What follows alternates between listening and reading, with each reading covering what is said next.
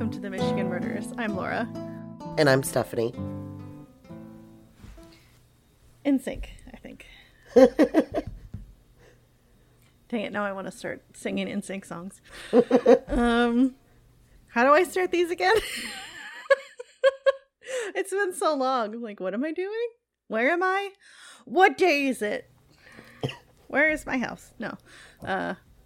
What year is it? That is a question sometimes still. It's January. Like, wait, is it 2022 still? No.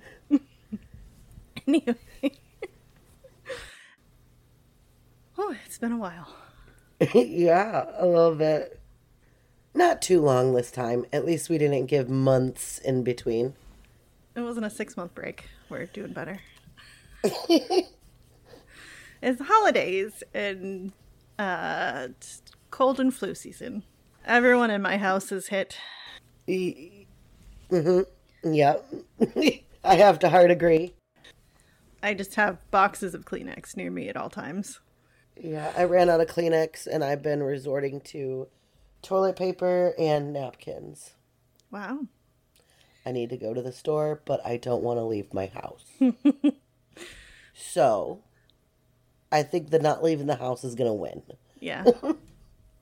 And I mean, you're welcome to everybody that we edit out all the sniffles that are usually in these episodes. Because it's filled normally. And this time it's even more so. Right. As I sniffled right at the end of that sentence.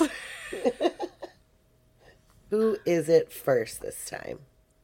Honestly, I don't even remember. I feel like I went first last time. That might just be in my head.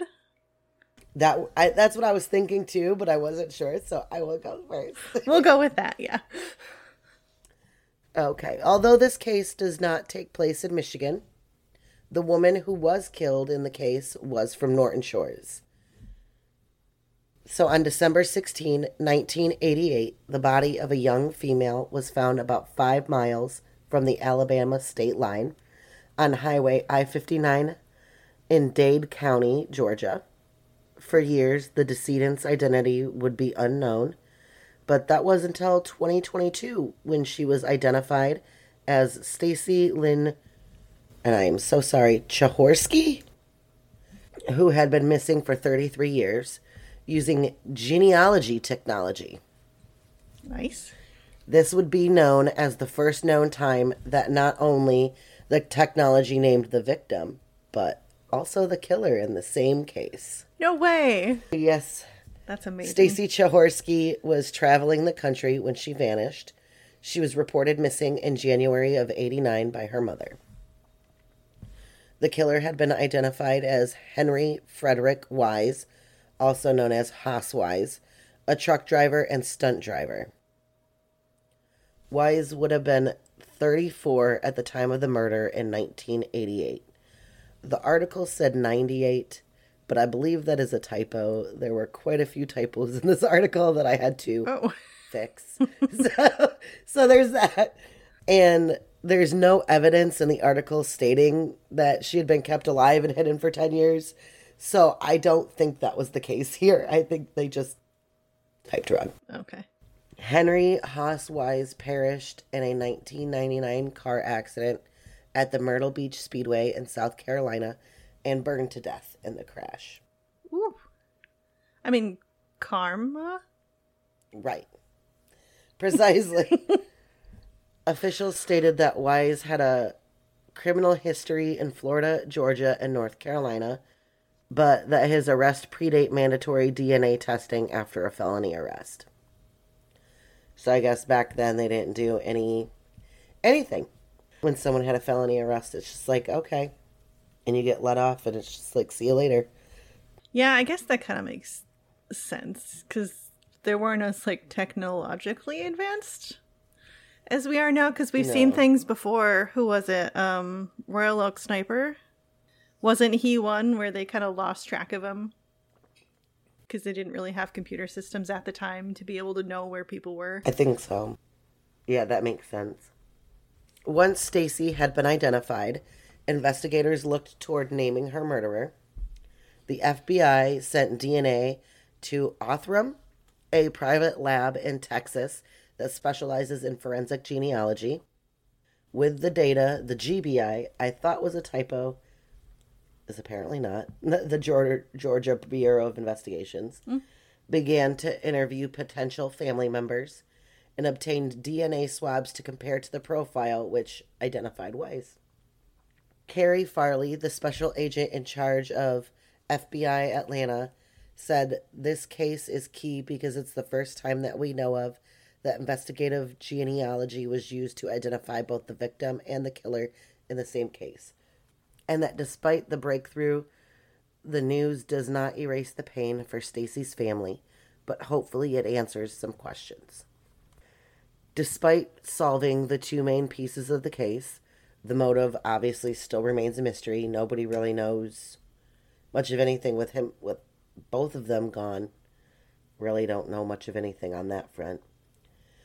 Joe Montgomery, the special agent in charge of the GBI's Region 1 investigative office, said that Wise worked for the Western Carolina Trucking Company, and that route he would take from the trucking company would have put him through Chattanooga, Nashville, and Birmingham, which would have been a direct route to where Stacy was found. So everything just lines up. He also said that it's possible that Wise was behind other crimes, and his DNA is now in the FBI's combined DNA index system. And Wise sometimes lived in the Carolinas and other times in Florida, while he also had family in Georgia. So that's why also he was in all those places. Yeah.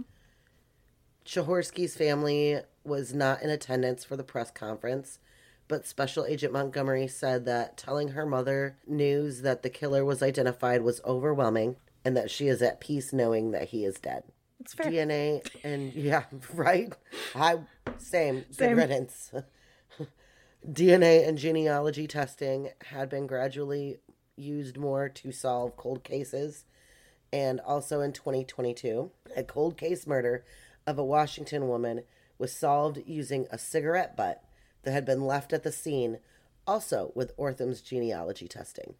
Damn. So, Ortham's coming in clutch with all these different tests. And this was an NBC News article that was found on MSN. But, yeah, thought that was pretty interesting. Especially since she's from Michigan. I live in North Carolina. It's just kind of a interesting little connection. And I'm kind of... Well, part of me is like, wow, this is... makes it tougher to be a criminal these days when they can look back. Like, so part of me is like, that's a little unfair, but at the same time I'm like, no, it's not. I don't care. Well, that's how they found I'm trying to remember what they called him, but I think it was the Golden State Killer. Golden State Killer. Old man in court. They could not find him for so many years. Joseph D'Angelo? Is that his name? Yes. Yeah. Yes, that sounds right. Yeah, they found him with DNA because they had tested something in the system and came back with his family members. Mm-hmm. Yay, Paul Holes. He's the detective on the case. As a big thing, I listened to My Favorite Murder a lot, so when all that stuff was coming out, when they interviewed Paul Holes, and then he kind of like blew up and became super well known in like the crime community, I guess, if that's what we want to call ourselves. The true crime community. Yeah. Well, there was that one story I sent you too, where a lady was questioned by police because her fingerprints were found at a murder scene. Mm-hmm. And she used to stock shelves. That was the one I told you about. Yeah, in Walmart. So that's kind of where I would worry. It's like, oh, I'm stocking shelves. Somehow your fingerprints or your DNA are on something that are then used to kill someone. And then they're like, you're being questioned for murder. That's like, that's horrifying. Yeah. No, I used to work at a Walmart in the electronics department.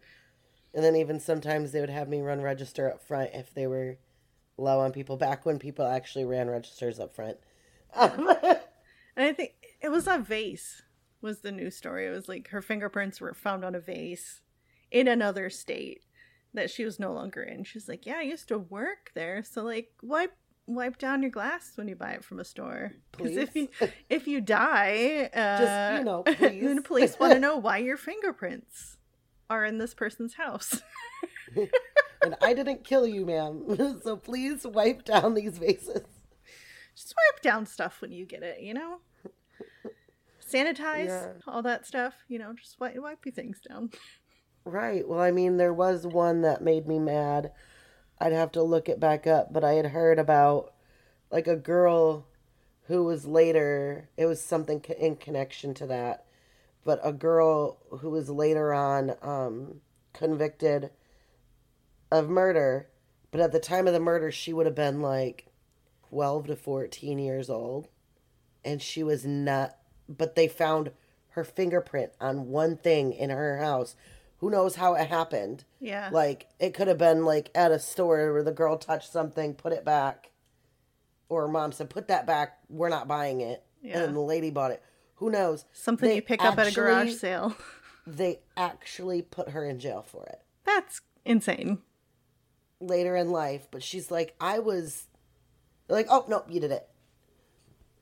When I'm talking, I mean, I was mad. Yeah.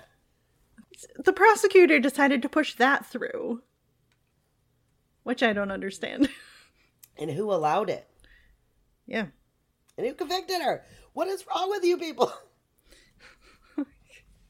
Who's the DA? Who was like, yeah, that makes sense. Give me their number. I want to make a phone call. Like, really, man? What is your issue? Like, rapists are getting a year. Maybe. Not even. And a kid that was 12 at the time, you're going to prosecute. Yeah. With what evidence other than a fingerprint? Somewhere, like on something. It's so weird. Oh. Anyway. Mine's a little bit of a longer one because I started going down this rabbit hole and I had to cut out so much that I may have to make like a series coming up because there's so much to it. Because I started looking into Prohibition and then like gangs and mafia and all the things that sprung up in that time, and there was quite a bit for Michigan. It's just surprising. Oh, wow. Between like Detroit area, Upper Peninsula, there was a ton. Oh, I believe it. Yeah. So I'm going to start out with what came to be Detroit's dominant criminal gang during the 1920s. So first, I'll give you some background. Something I didn't know, I guess I didn't realize. In 1917, the Michigan legislature prohibited the sale of liquor 3 years before the national prohibition was established by the 18th Constitutional Amendment in 1920. I didn't know Michigan was that early compared to the rest of the U.S. Along with temperance supporters, industrialist Henry Ford owned the River Rouge plant and desired a sober workforce. So he backed the Damon Act, a state law that, along with the Wiley Act, prohibited virtually all possession, manufacture, or sale of alcohol starting in 1918. So we're going to let... Damn it, Ford. A car guy. You're going to let this capitalist man in Detroit let this mechanic ban liquor tell for us what we can do. Everyone in the state. It's so stupid. Yeah. So, since Detroit is close to Ohio and Canada, bootleggers and others would import liquor from Toledo, where it was still legal, and smuggled liquor in from Canada. The port city of Windsor, Ontario, directly across the Detroit River, from Detroit became a major point for smuggling alcohol into the U.S. The Canadian government had also banned the use of alcoholic beverages, but still approved and licensed distilleries and breweries to manufacture and export alcohol. I don't know what this time was that everybody was like, alcohol's bad. Well, and when you go down that hole, there's a lot on it. There were a lot of women getting beat. I watched Bailey Sarian. I adore her. She does so much, and She does like murder mystery and makeup Mondays, but then she also has Dark History, which her Dark History podcast that she does, I did watch one where she did it on like Prohibition. Mm-hmm. And that was quite eye-opening and quite strange. Yeah. Listening to their reasonings behind it, it wasn't gonna fix the situation they thought it would. And then it just meant that people were doing it under the table. And then the government, okay. Something I learned. The government, I don't know if this happened in Michigan, but in a lot of other places, the government was finding some of these bootleggers, and they were poisoning the alcohol. Yeah. So that when they sold it to people, well, I'm going to get into that on my the next part is going to get into more of. I was gonna say I learned a whole. Yes. Yeah, I'm going to get into actual like prohibition in Michigan, but not in this episode. So yeah. What I'm going to talk about today specifically is the Purple Gang, also known as the Sugar House Gang, a criminal mob of bootleggers and hijackers made up of mostly Jewish gangsters. Oh, wow. I did not know that was a thing until I started looking into what the Purple Gang was. No idea. Especially in Detroit, I didn't know there was like a big Jewish community. No, I didn't know that either.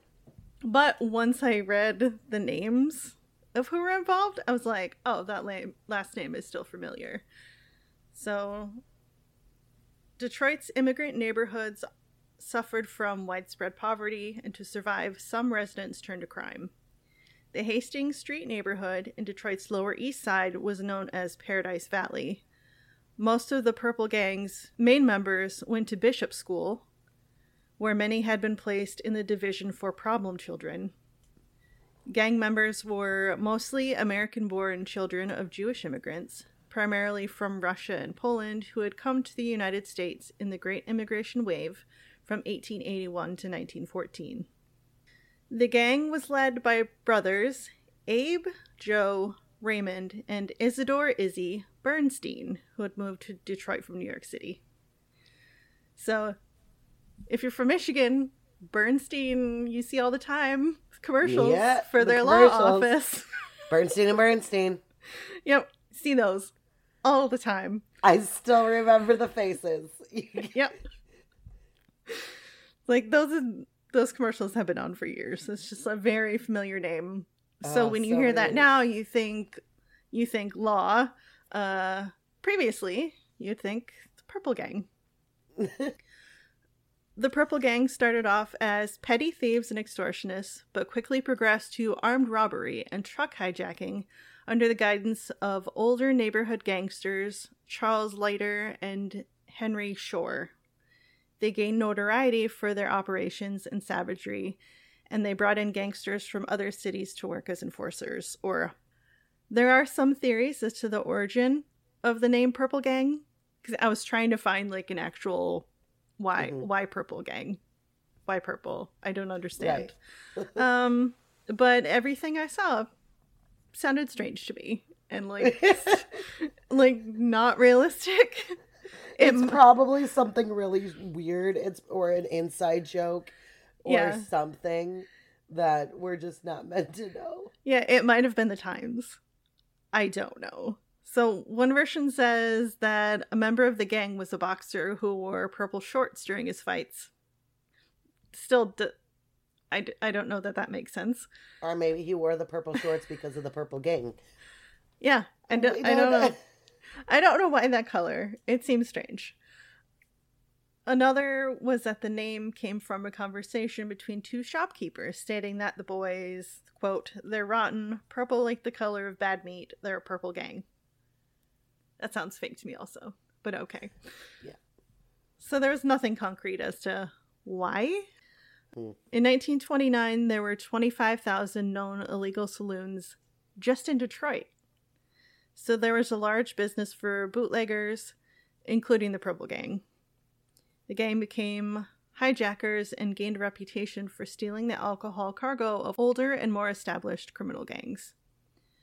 The Purple Gang also employed gangs for raw labor and transport, For example, the Purple Gang enlisted the Little Jewish Navy to carry alcohol over the Detroit River from Canada before selling it themselves. Did you also know there's a Jewish Navy? Because I did not. No clue. And that was also new to me.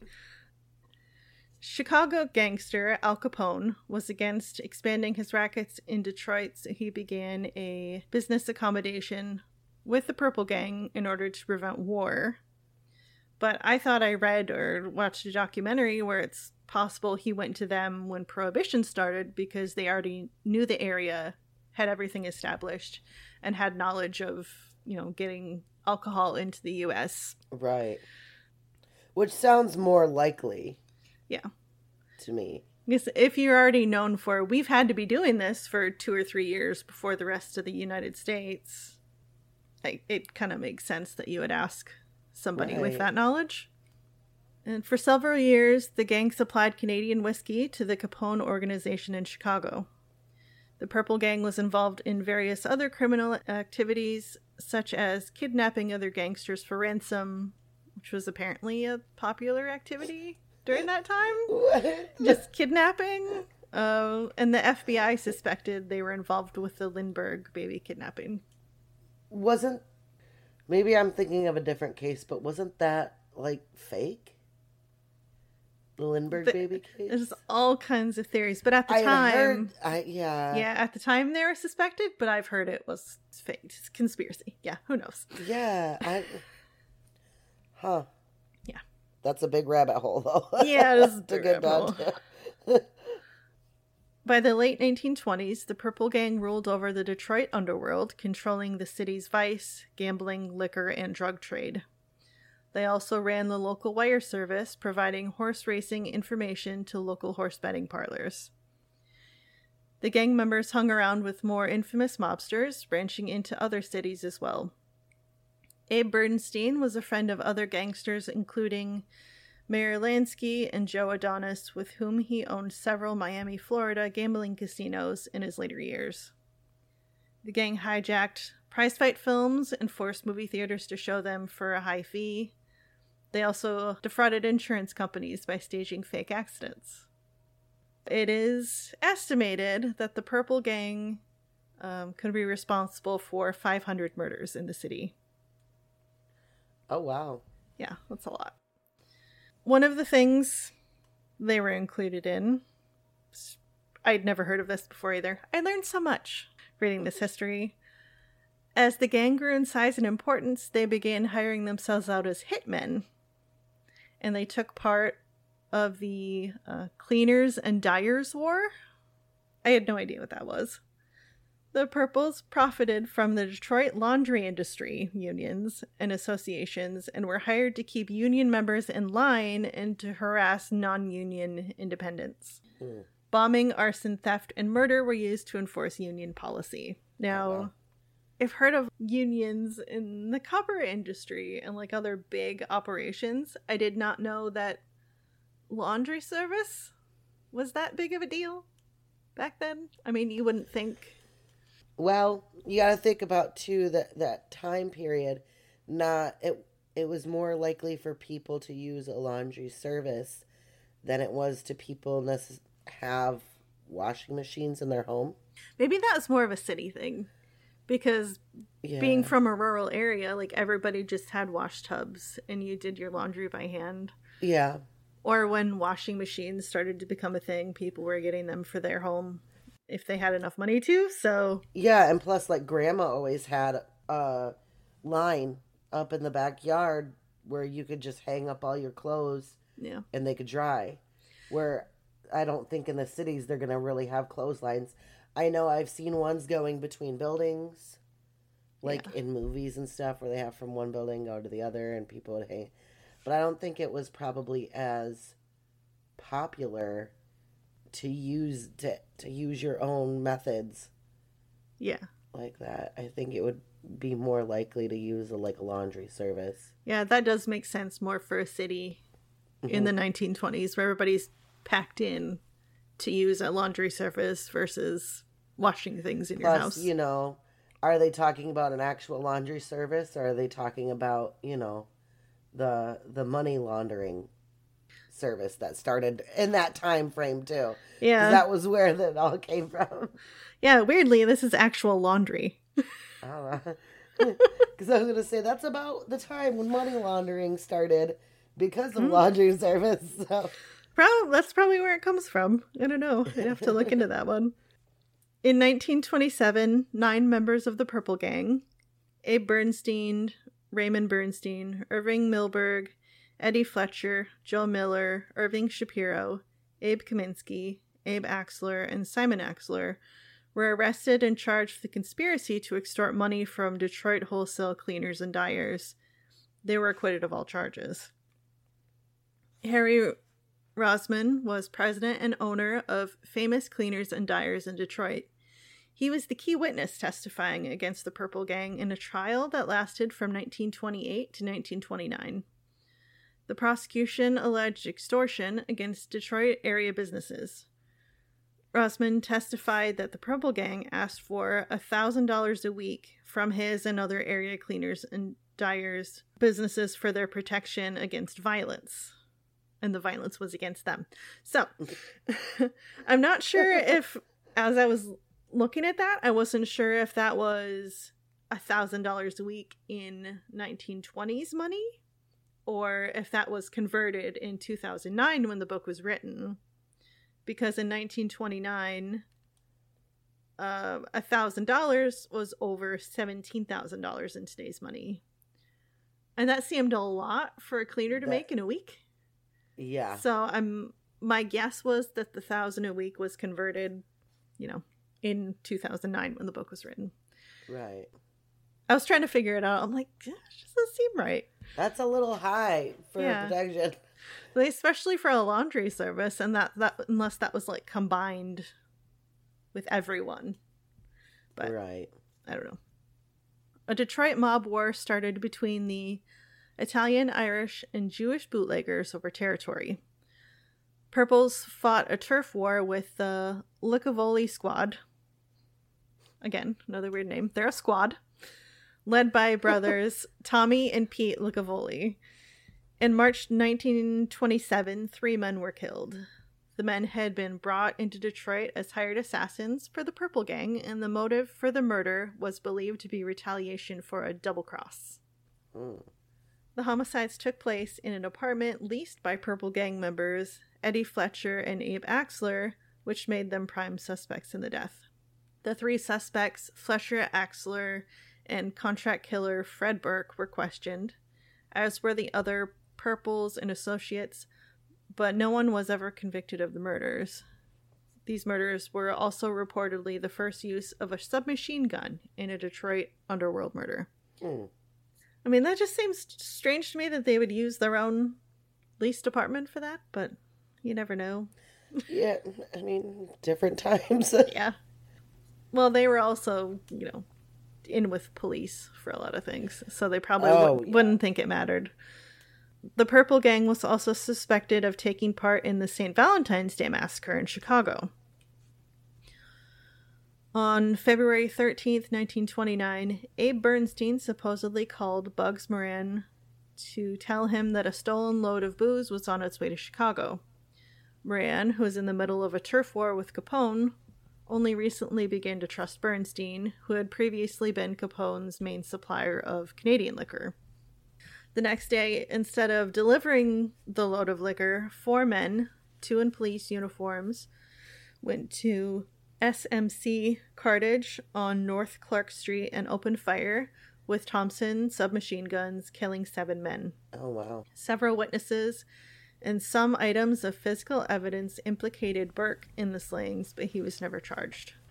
So those are a couple times where the contract killer may have been used and nothing happened.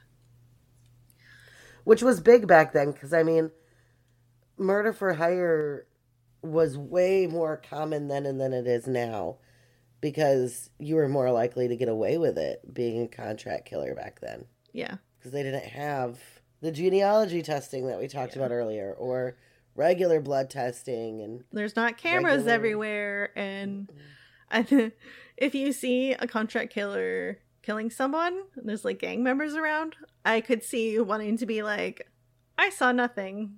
I'm not going to be next. Yeah. Because what are the chances that you're going to go testify against the mob and you make it to the trial? Yeah. So right. Later on, there was something called the Collingwood Manor Massacre.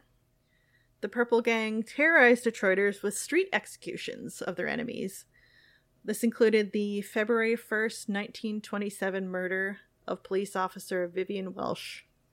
Welsh was later revealed to be a dirty cop who was trying to extort money from the Purple Gang. Surprise, surprise. Yeah. I mean... extort money from a mob. Whoops, you're dead. Who would have thunk it?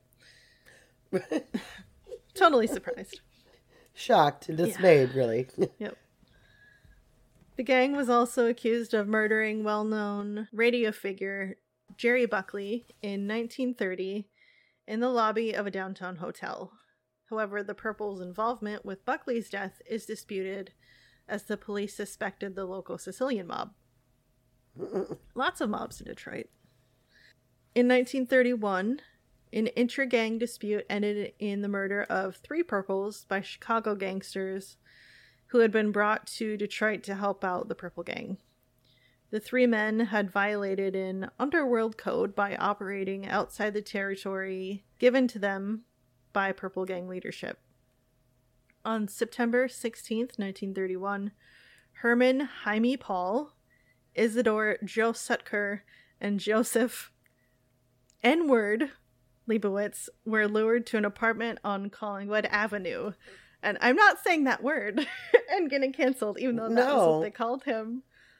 I'm too not black for that, so I'm not going to say the word. Right. And it was the time, but like, holy shit, that was your nickname? N-word Joe. Yeah. Yikes. Yeah. Well, it's just like that book, Tom and Huck, or whatever, Huck Finn. Yeah. Where, yeah. I'm not going to say it. I'm not going to say his name. It's in quotes, but I'm not saying his nickname. Yeah.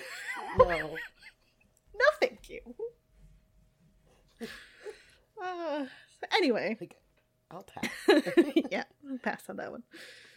They believed they were going to a peace conference with the Purple leadership. After a brief discussion, the 3 men were gunned down.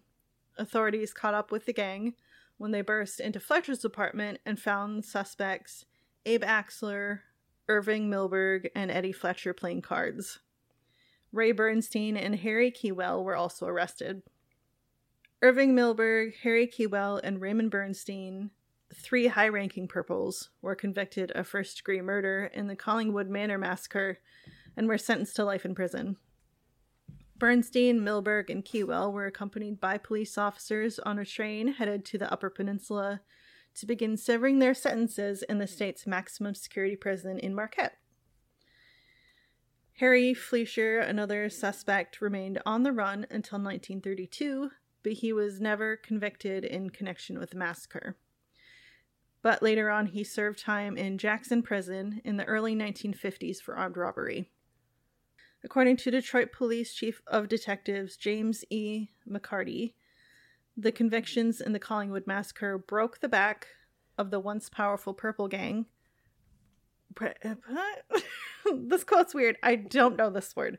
Writing finis to more than 5 years of arrogance and terrorism. How do you spell it? People spoke weird. Finis. Finis. Yeah.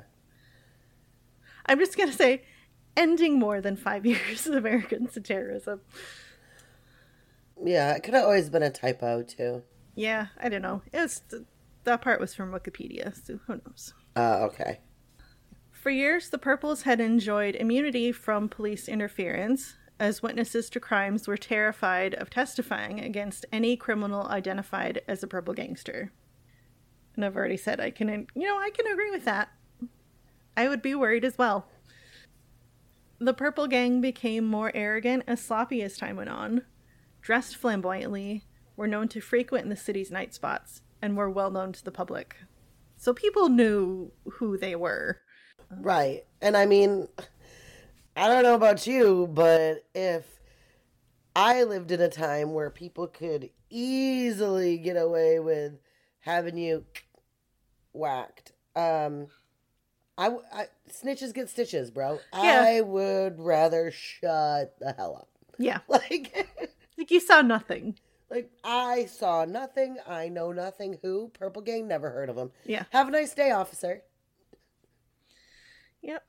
Like, I don't know them or anything. So, I'm gonna go now. Right. What do you mean I live above their laundromat? Poppycock. Never heard of them. Bye. Yep. But the police eventually moved against them as gang members began leaving behind too much evidence of their crimes. Philip Keywell had already been convicted of murder of Arthur Mixon on October 8th, 1930, and Joe Bernstein and Abe Bernstein were both given lengthy prison sentences after previously escaping significant jail time through intimidation and corrupt officials. So more infighting started, especially with the violent murder of high-ranking members Abe Axler and Eddie Fletcher in November of 1933. Harry Millman murdered Axler and Fletcher for double-crossing him, Harry Fleischer, and the Bernstein brothers in a business deal. The one-time partial boss, Henry Shore, was killed in further infighting. Some members drifted away, a few leaving Detroit. Others were executed by fellow members of rival gangs, and several members were imprisoned. A rival Sicilian gang, tired of competing with the Purples, eventually decided to just eliminate them. The gang continued to reduce in numbers, but the predecessors of Detroit's modern-day mafia stepped in and filled the void as the Purple Gang ultimately self-destructed. In the late 1930s, Abe Bernstein, realizing the organization was going downhill, met with the Italians to negotiate. Bernstein more or less dissolved the Purple Gang and agreed Jewish gangsters in Detroit would work for the Italians. Bernstein also held the role of unofficial advisor to Joe Zarelli. Not all of the Purple Gang agreed, however, including Harry Millman, a heavy drinker and feared enforcer, and his crew of junior Purples decided to challenge the Italians. It does not sound smart when your numbers are low. Correct. So you can see where this is going. But first, Millman would often start fights with the Italians, and the small crew would stick up mafia-controlled gambling dens and brothels. Bernstein warned Millman to stop, but he didn't listen. Attempts were made on Millman's life, including car bombs, and each failure spurred him on. However, on November 27th, 1937, Millman was at Bosky's restaurant when two men walked in and started shooting, hitting Millman 10 times, killing him and one of his men. So they got their message across. Yeah. Joe Bernstein became a legitimate businessman and moved to California, soon followed by Isidore Izzy Bernstein. In 1963, Ray Bernstein suffered a stroke while in prison that paralyzed the left side of his body and put him in a wheelchair. In 1964, he was released on mercy parole, and at 61 years old, Ray Bernstein died on July 9th, 1966 in the U of M Medical Center. At 75, Abe Bernstein died of a heart attack on March 7th, 1968, in his hotel room of the Book Cadillac in Detroit.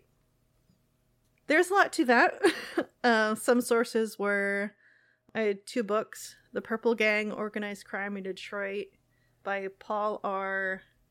Kavieff. I'm probably butchering that last name. The other one was Early Organized Crime in Detroit, Vice, Corruption, and the Rise of the Mafia by James A. Also gonna butcher this because I think it's Italian. Buccellato? I don't know. So Wikipedia, and then I also found the FBI has a vault for documents. A ton of stuff on this, a ton of stuff on mobs. if you're ever curious, it's vault.fbi.gov, and you can search for like names or organizations. So I have like over 50 pages of documents the FBI had on the Purple Gang. Oh, wow. Yeah. That's interesting. Yeah. So there's a lot to that, and I'll get more into like Prohibition and that's a whole and things that happen. That... There's a whole book on just Upper Peninsula. Oh, I believe. Prohibition. I mean, because I've said, but we're right across the lake from Canada. Sault Ste. Marie was basically across a river. You've got, loggers and miners and everybody else. So yeah, and I mean, it's the middle. Like most of the UP is trees, forests. Yeah, it's beautiful, but that's what most of it is. So you could literally go out in the middle of nowhere, set up shop. Who's gonna know it's there? Like, yeah, I'll get into that on the next one because it's really interesting, like all the history and that. Yeah, it's not surprising that. I mean, Detroit. I didn't I hadn't heard much about the Prohibition era or even like Mafia. I knew a lot of it was Chicago, other big cities like that. Yeah, the location makes sense with the closeness to Canada. Yeah. It makes sense. Not being from that area, I didn't realize the extent of mafia activity that was in Detroit at that time. But I mean, yeah, if you think about it, it does make sense. And it just exploded because of Prohibition. The United States basically was like, hey, we don't want you to drink. Let's increase mob activity and make the mafia a thing. When all they really had to do was have employers keep their employees accountable. You didn't have to be like, Joe, you came in drunk today. Get home. You're fired. Nope. No drinks sold ever in this state. Nobody can drink. That doesn't make sense, Bob. And then the entire United States to do that, because Prohibition, I was looking at it, Prohibition ended December 1933. That's a long time. Yeah. Blind pigs and speakeasies everywhere. Right. But like you said, that's a giant hole that just opens up to, well, now you know there's going to be a boom in drugs. Like, you're not being smart, people. Yeah. Ay. Damn it, Ford. Why is Henry Ford involved in this decision? Like, you're in one city. Making vehicles. In the States. What do you have to do with it? Yeah. Like, you know what? As a business owner, I've decided I don't want this in my company. No. Therefore, the entire state must follow me because I have money. Like, F off. You gotta know that what's funny about it, too, is a lot of people probably used his vehicles to smuggle the alcohol. How do you think NASCAR started? Yeah. It was bootleg in the police. Moonshine. Yeah. So I guess that's something that came out of it. What's car racing? Making another left turn. And some moonshine's good. I like my Old Smoky. I don't know. It's basically corn whiskey. Yeah. I think when I was looking up what the deal is, it's a corn mash. So it's corn whiskey. People had to do what they had to do. And if you go to the Old Smoky Distillery in Tennessee, that's like this is not an ad, but Gatlinburg, Pigeon Forge, a nice touristy area. You can go sample some moonshines and whiskeys. We've gotten away from ourselves. Yes. Well, thank you for listening, everybody. We'll be back again soon. We're not taking a big break this time, so we'll be back soon. Watch out for the crazies. Bye. Thank you for listening to this week's episode. The music titled Teller of the Tales was provided by Kevin MacLeod and can be found at incomptech.filmmusic.io.